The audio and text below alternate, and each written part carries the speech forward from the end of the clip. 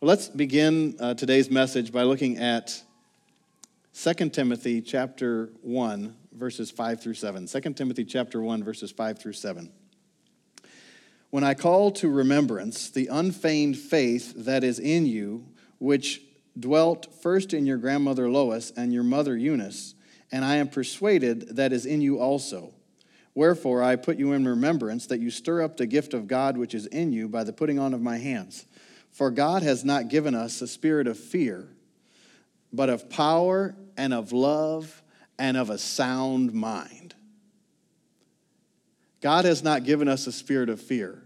One translation says, God has not given us a spirit of timidity. In other words, don't be timid about life. Don't be timid about your ministry. Don't be timid about what you're called to do, but be bold in the things of God and the things of life. But he said, when I call to remembrance the unfeigned faith that was in your grandmother and your mother, and I'm sure, and I can see, is in you also. Well, what is unfeigned faith? Well, I don't have time to give like the full, a full treatment of that subject. But unfeigned means it's not fake. It's a real faith. In other words, it's not a faith that you're pretending. You're not pretending that you believe in God. You're not pretending that you believe what he said, but you actually believe it. It actually affects your life. What you really believe is what you're doing. So if you want to know, like, where am I in trusting God? Well, look at your life. Look at the past week. Look at the past month. Look at the past year. Does your life show that you're trusting in God? Or maybe a better way to say it is, who does your life show that you are trusting in? Where is your trust? Well, in a church service where believers come together, or sometimes also non-believers come together, it's really a meeting that God has called. When we come together, sometimes, we have like the best front forward, and that's pretty normal. But in church is not really where you find out what you believe. It's when the pressure comes and the unexpected circumstances of life come, that's when your faith is really shown. In other words, where do you trust? Where do you turn to? What are you looking to? And so, of course, if you're going to have God's best, what you're going to look to, what you need to look to, is Jesus Christ, the beginning and the end, or the author and the finisher of your faith. In other words, he's the one that paid the price so that you could even receive faith. He's the one that made a way that you could trust God, that you could believe God. It's been given to every man the measure of faith. And so we've all been given a measure of faith. It's a matter of what we've done with it. So Paul is telling Timothy, a young minister, he said, when I remember the kind of faith that your grandmother had, and then that same kind of faith went down to your mother, and that same kind of faith I'm sure is in you as well. And this is a legitimate faith. This is a faith that's not just going through the motions, that's not just looks good on the outside or looks good on Sunday or looks good when circumstances are going right. But this is a faith that will hold you and sustain you and invigorate you in the difficulties of life. When you don't feel like saying everything's going okay, everything's going great. When you don't feel, this is the kind of faith that will cause you to stand in the midst of difficulty, in the midst of trouble, and in the midst of triumph. This is a sin-conquering, a devil-conquering, a circumstance-conquering kind of way to live. Because faith without works is dead. So what you really believe is what you're doing. Now, sometimes we kind of get tripped up because you think like we can all look back on different situations that have happened in our life, and that was not probably the best response. That was not the best way to do it. But the good thing about living a life of faith is it's really not based upon what you can do apart from God. It's actually based upon what God did apart from you. That's good. Proverbs 14:1 says, "A wise woman builds her home, but a foolish woman tears it down with her own hands." Well, you can think about that even if you think about mothers, we're talking about mothers. Well, you could think like a wise mother will build her home, but a foolish one will tear it down with her own hands. I believe there's two main ways that you should apply that. One is, of course, in a home if you are a mother, but the other is your own home, like yourself. A wise mother will build up who she is in Christ, but an unwise mother, an unwise person, will tear down who they are and who they've been created to be. What does that mean? Well, that just means that you think about more, you talk about more, your weaknesses, your failures, or maybe things that you've done apart from Christ that you want to say, hey, pat me on the back. Look, I did this, I did this. But if you're going to have a life that flourishes, your life is going to have to be lived in Christ. If you're trying to live your life any other way, from any other source, you have a limited life. And normally it's limited to the here and now.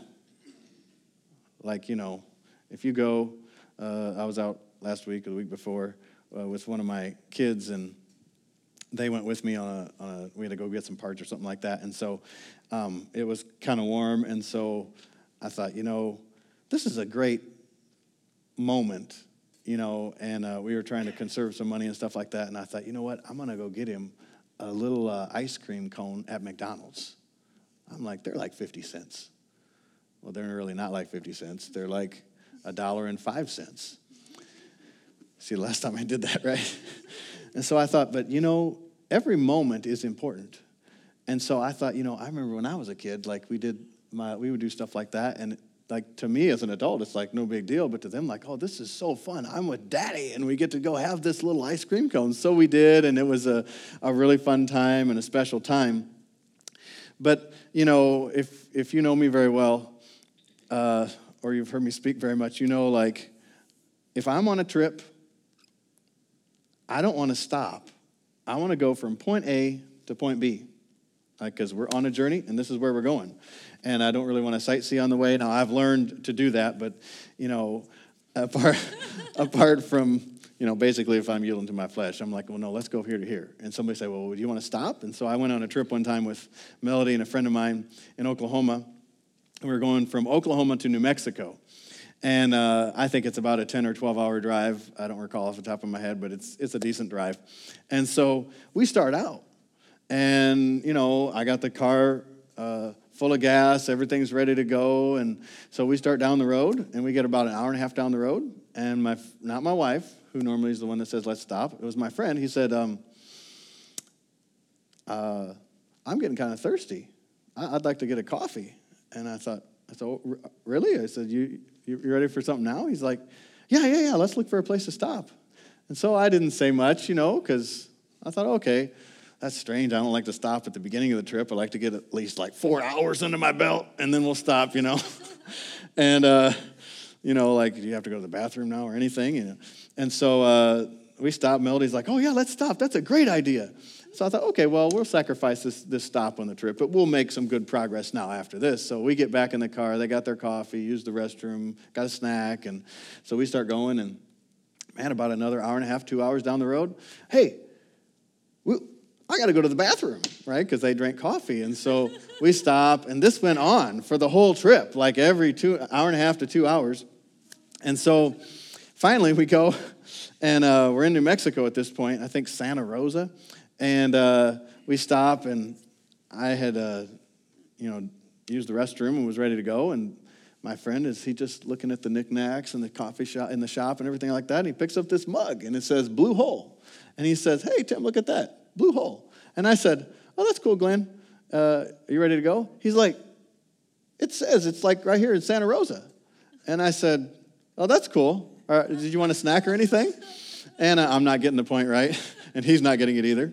And so finally he says, we should go to the Blue Hole. He said, I talked to somebody over there, and they said it's just right here. And so I was kind of dragging my feet, and Melody came out, I think, of the restroom at that point, and then she's like, yeah, that's a good idea. Let's go to the Blue Hole. And I'm like, oh, okay. And so they convinced me to go to the Blue Hole.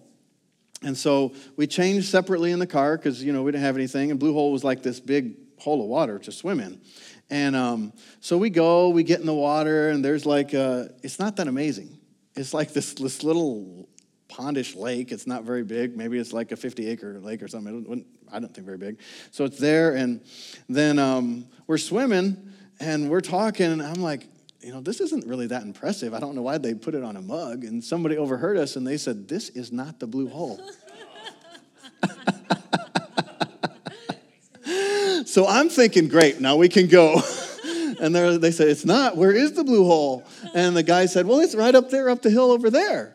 And so, of course, we decided, let's go to the blue hole because we're here. So the blue hole is like this big blue hole of water that goes 100 feet deep, crystal clear water, ice cold water. And then at the bottom of the hole, there's about a 4-foot diameter opening where divers, they have diver bubble and bells all the way down so you can practice your diving skills. Then you can go down into the caves and dive through the caves. And then there's cliffs above it, and so you can jump off the cliffs into the water. And so we went swimming in there for a little bit, and then we left. And I actually did have a good time, and I actually did enjoy it. And you might think that I got off track, but as a mother, you're tasked with so many things, and it seems like you have so many things going on. Of course, I was one of 4 children, and then I have 4 children, so I maybe speak from that experience. And so you've always got something happening, and it's never really a dull moment. But it's real easy, especially maybe if you're more my personality, that you kind of go through life and you're getting to the destination, but you forget about the moments. And you forget about what is happening right now. What am I putting into this person or this young person right now at this moment? What kind of influence am I having on them? Ephesians 5:16 says, making the most of the time because the days are evil. And so, as I age, you find out I may never have another moment with you. I may never have another moment with the people that I'm with. And, we think, well, life is so long. I like Brother T.L. Osborne. We got to go to some of his meetings, and he said something that has never left me. And he said, he's in his 80s when he said this. He said, you have one swath at life. In other words, I always look at it like a sickle. You take one sickle through, and he said, your life will be over. Life ends so much faster than what you think. He said, then he said, I don't know how in the world I ever got to be 80. Like, where did the time go? I thought I'd have this time. And so it's so important that we take every moment and live every moment for the Lord. And if you're talking about raising children as a mother or interacting with children as a mother, whether they're young children or they're grown children, you want to savor every single moment. You can never get those moments back. And so much of life is in our perspective and how we see it. I was talking with one of my children yesterday, and they were having a little bit of an attitude challenge. They had a bad attitude. And so we were discussing some different things. And so I said to him, listen, you know what Daddy says about the spirit of faith, 2 Corinthians 4:13? We having the same spirit of faith. We have the same spirit of faith that Jesus had, that Paul had, that David had. David, with the spirit of faith, killed a lion, killed a bear, killed a Philistine. And I said, the spirit of faith is like a basketball in a swimming pool. That may not mean anything to you, but it means something to me. So you take a basketball in a swimming pool that's properly inflated. You push that thing under the water, and I don't care how long you wait. As soon as if you just move just a little bit, that thing is popping back up. In other words, no matter what life brings your way, when you approach life with a spirit of faith, you can't lose. Every circumstance you pop to the top. You might be pushed under for a second, but let me tell you, you're coming up. And so if you've ever tried to take a basketball and hold it under the water, it's quite a challenge to keep that thing under the water because it is coming up. At some point, it is coming up. So sometimes the enemy, he may win the battle, but he has lost the war. In other words, you may have a setback.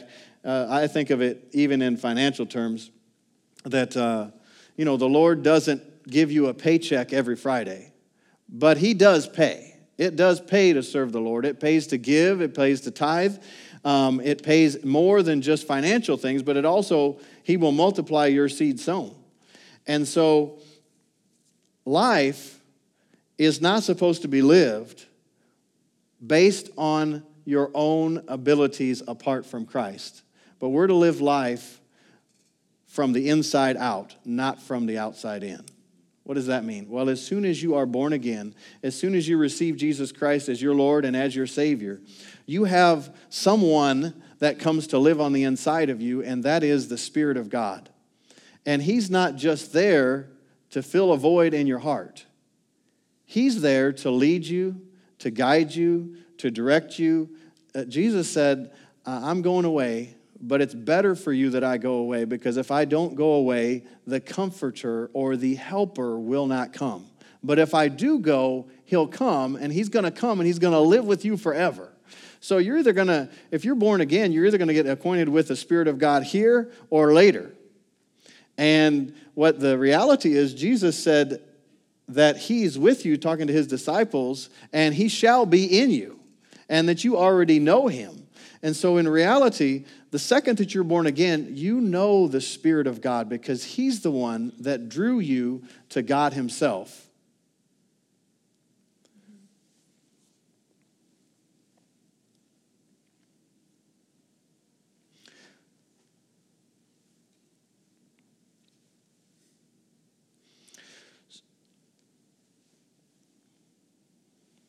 So, that may all be wonderful, and you may say, amen, that's wonderful. Praise the Lord. I agree. But sometimes Monday comes after Sunday, and you get up and you're like, oh, that was so good. And like, what did they say? How was that? And you're like, okay, I need to listen to that again. You listen to it again. And then 5 minutes later, you're like, now what was that?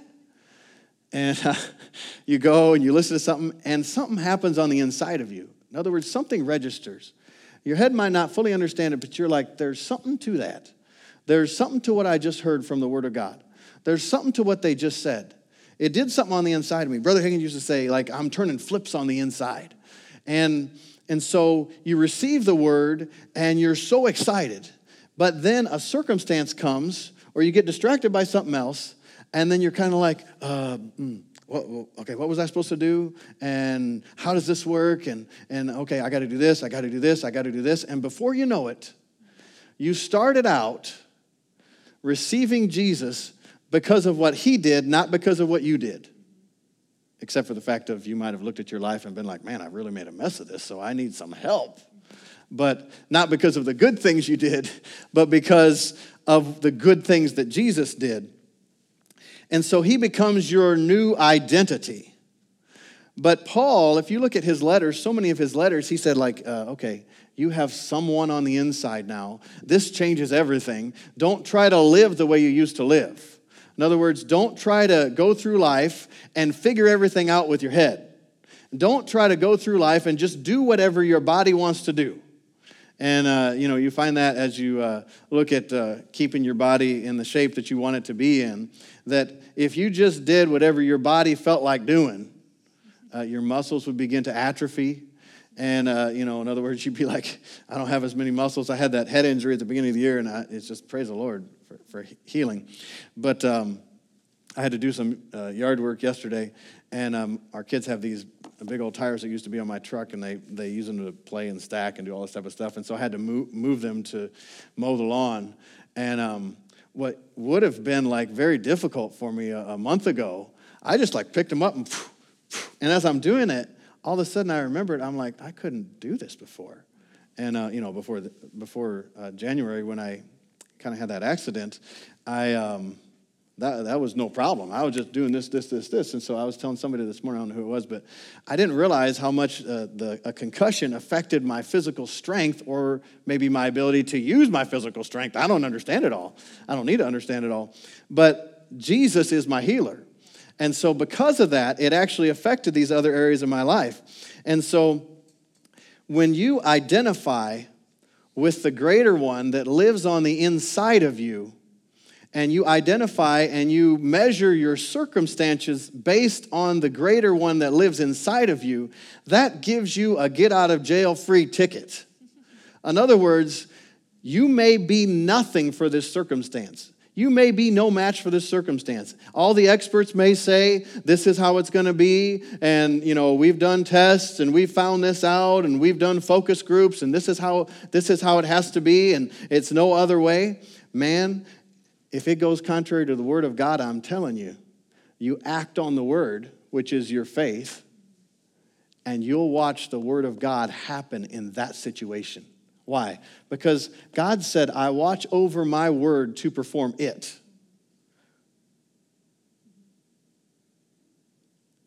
So he's not watching over all these other things, but as soon as you act on the word of God, the power of God is present. The power of God will perform what he said it would do because you are performing the word, and he watches his word to perform it. And these signs will follow them that believe. In other words, if you believe the word, you will do the word. And if you do the word because you believe the word, he watches it and he will perform the word. So in other words, our job is to believe, his job is to perform.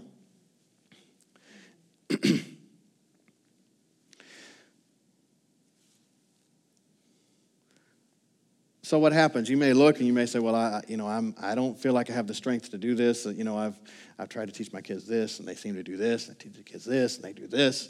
Well, examine your heart. Number one, examine your heart.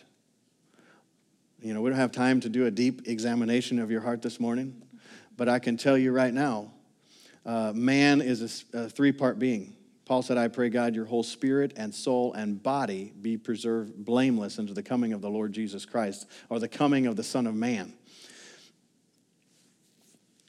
But your spirit is your heart. I'm not talking about like the physical heart that pumps blood through your body, but the heart. What is your heart? Well, if you're born again, 2 Corinthians 5:17 says, if any man be in Christ, he is a new creature. Old things have passed away. Behold, all things have become brand new. In other words, in your spirit, you have become brand new, and your past is actually the past of Jesus Christ. Because God said, I'll take your sins, I'll take your iniquities. That means the things that you did wrong, and the bent that you have to do wrong things, like bad habits, all of these things, and I'll cast them into the sea of forgetfulness. And I suppose they're as far into the sea of forgetfulness as God has the ability to put them, because he's the one that said he would do it. And so, if he created all things, they're gone. They're in the sea of forgetfulness.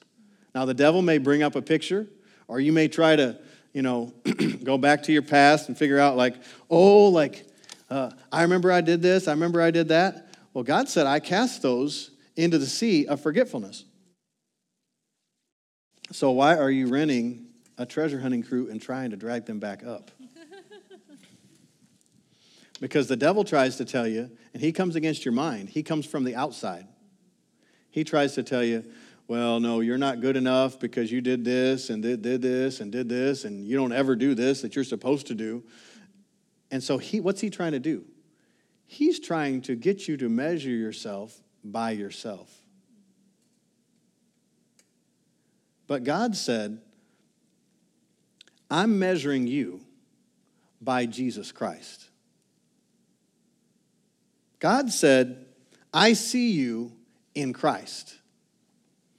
God said, I'm not looking at all of the things that you did. I'm looking at what Jesus himself did. And the reality, all of the things that you did or will do or are doing, and all of the things that I did, will do, or am doing,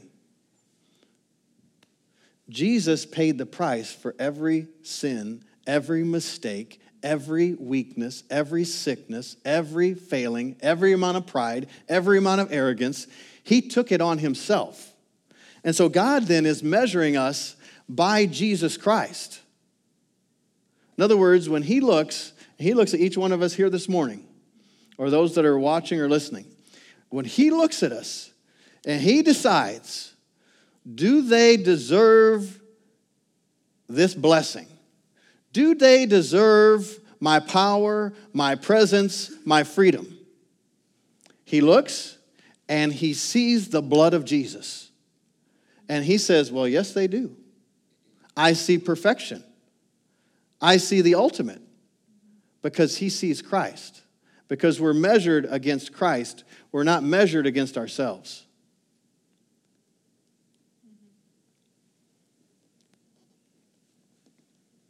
So Jesus becomes our identity and our identification.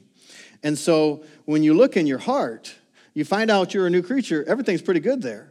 Well, where is the problem? Well, it's in your flesh and your mind that that hasn't been transformed or renewed by the word of God. Romans 12:2 says, be transformed by the renewing of your mind. And so in your spirit, you're amazing. In fact, your spirit has become one spirit with Jesus Christ, the same spirit that raised Christ from the dead. The Bible says that we are one spirit with him. That means that your spirit is like hell tested and it defeated hell. And so you're not like in a weakened state when you operate from who you are in Christ. Because when you operate from that place, you're operating from the one that defeated the devil, from the one that defeated sickness, from the one that defeated every weakness known to man. In other words, God looked and he loved so much that he gave. And he gave before he even created man. He said he ordained Christ as a lamb slain before the foundation of the world. In other words, before this whole thing started, he looked and he set his affection on mankind. And he said, I'm making a way of provision before they even exist and think about how to mess up.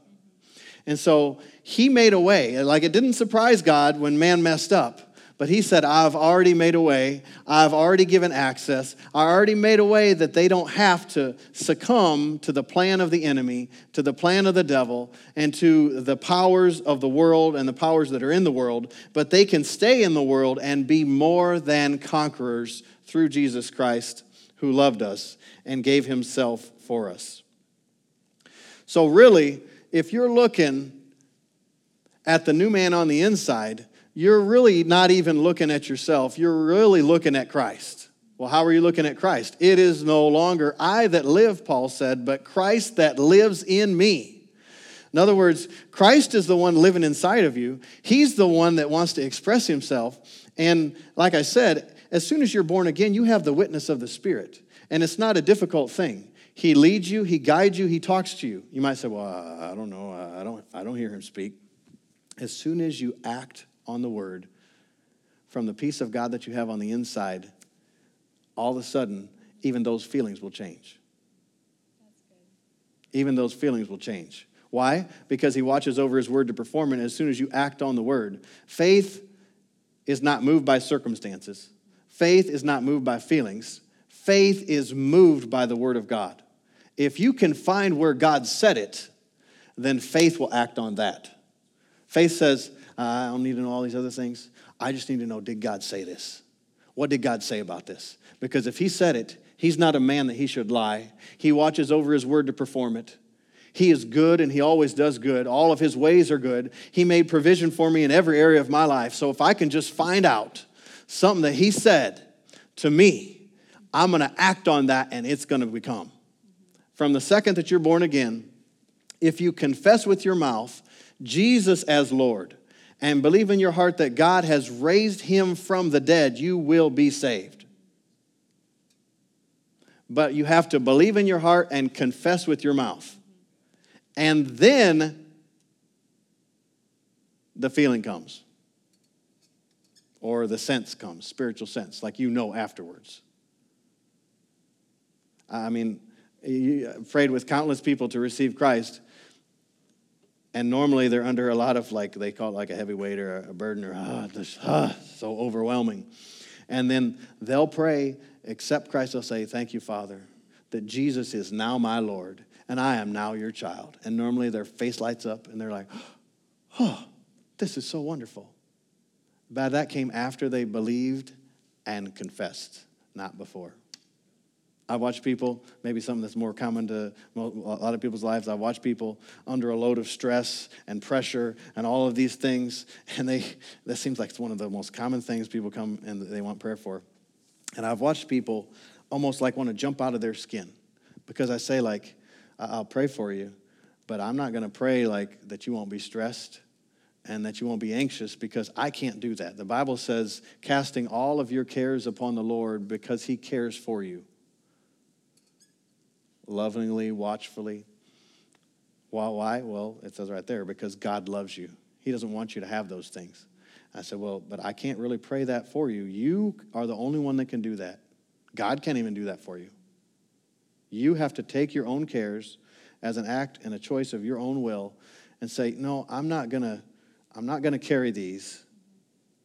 Lord, I'm giving them to you. The thing is, if you're not going to do that, you cannot pray in faith. In other words, because by its very definition, you're not trusting the Lord. You're trusting yourself with those cares, those worries, those fears. I've been there, I know. And sometimes you have them and you're like, I really don't want to let go because it makes you nervous because, well, what's going to happen? What if, right? And so, but I've watched people and I said, I want to pray for you. And I said, but you have to give up those cares, that you want to like just surround yourself in that worry. And they're like, oh, I don't know. And they're almost like crawling out of their skin. Like they just are their flesh is so resisting it, like they want to have that.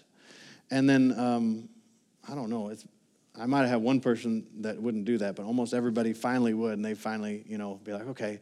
Well, as soon as they do, as soon as they what? First they confess. The second they declare it. And really, most of the time, the second they begin to declare it, they say, Lord, I don't want these. Please forgive me. I'm not going to worry. I'm going to trust you. And just like the Bible says, the peace of God that passes all understanding floods their heart and their mind through Christ Jesus. And so whether you're a mother here this morning, or you're going to be a mother, or you have no hope of being a mother,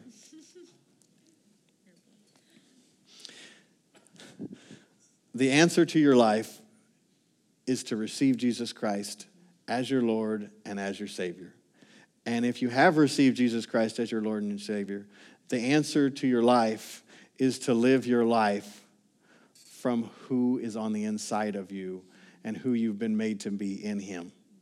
And then you can't go under for going over. In other words, you're like that. You have the same spirit of faith. We have the same spirit of faith. How do you get the spirit of faith? You get born again, and then you act like it's true. And all of a sudden, it doesn't matter the circumstance. It doesn't matter what your children do. It doesn't matter what your coworkers do. There's a saying I kind of incorporated in my life. When something unexpected happens, I'm like, this is good for us. Well, how can you say that? Well, because God's on my side. He leads me. He guides me. As long as I don't get stressed out, full of worry, then I'm going to be able to hear what he says on the inside and follow what he tells me to do. Because the same peace of God that comes into you when you receive Jesus Christ at the point of salvation is the same peace that's there every time he's leading, guiding, and directing you. It's not a different peace. It's the same Spirit. When I was filled with the Holy Spirit, it was the same Spirit that led me to be filled with the Spirit that led me to be born again. In fact, that's why I received the baptism of the Holy Spirit, was because I was unsure, because it was a new area for me, and I'd seen it in the Bible a little bit, but not a lot. And so someone said, well, would you like me to pray for you to be filled with the Spirit? I was at a condo retreat around the New Year, and I said, I don't know. I just feel like I'm in church and I need to go to the altar. And then I said, oh, okay, yes, I will. Before my mind had a chance to process and overcome and all of that. Because why?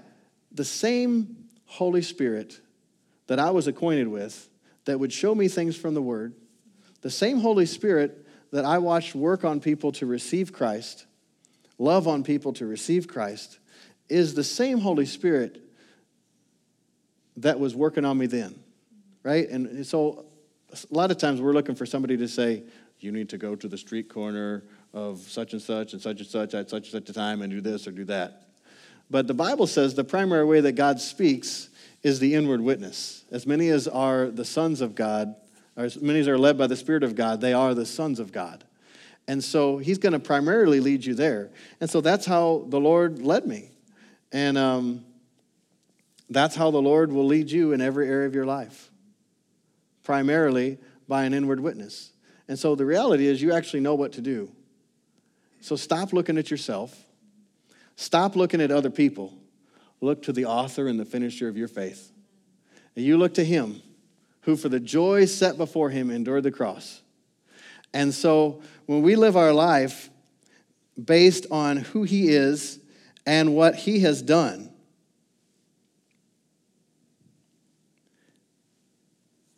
you have a life of joy, a life of strength, a life of faith, and a life of freedom.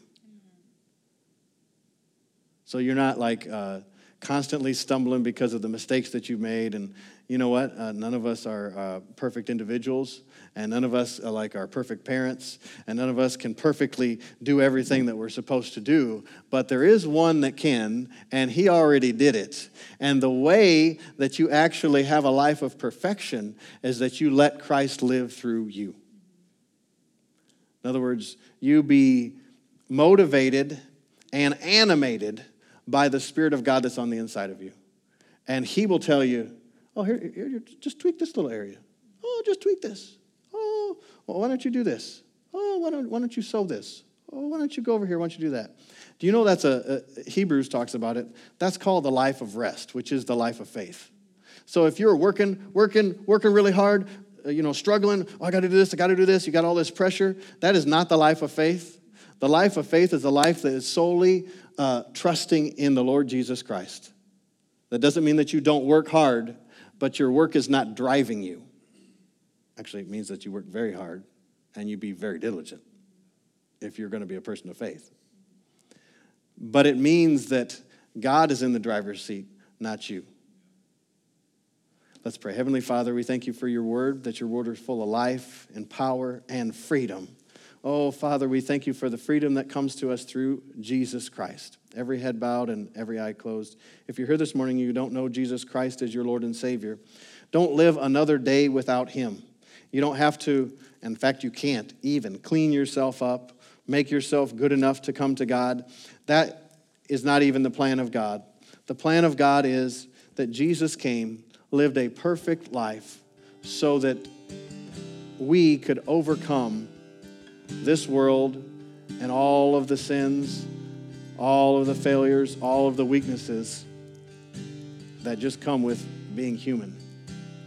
So if you're here this morning and you don't know Jesus Christ as your Lord and Savior, he loves you. He died for you. He doesn't want you to wait one more minute and be outside of his presence and outside of his blessing. If that's you, I'd like you to slip up your hand. I'd love to pray with you and for you if you'd like to receive Jesus Christ as your Lord and Savior this morning.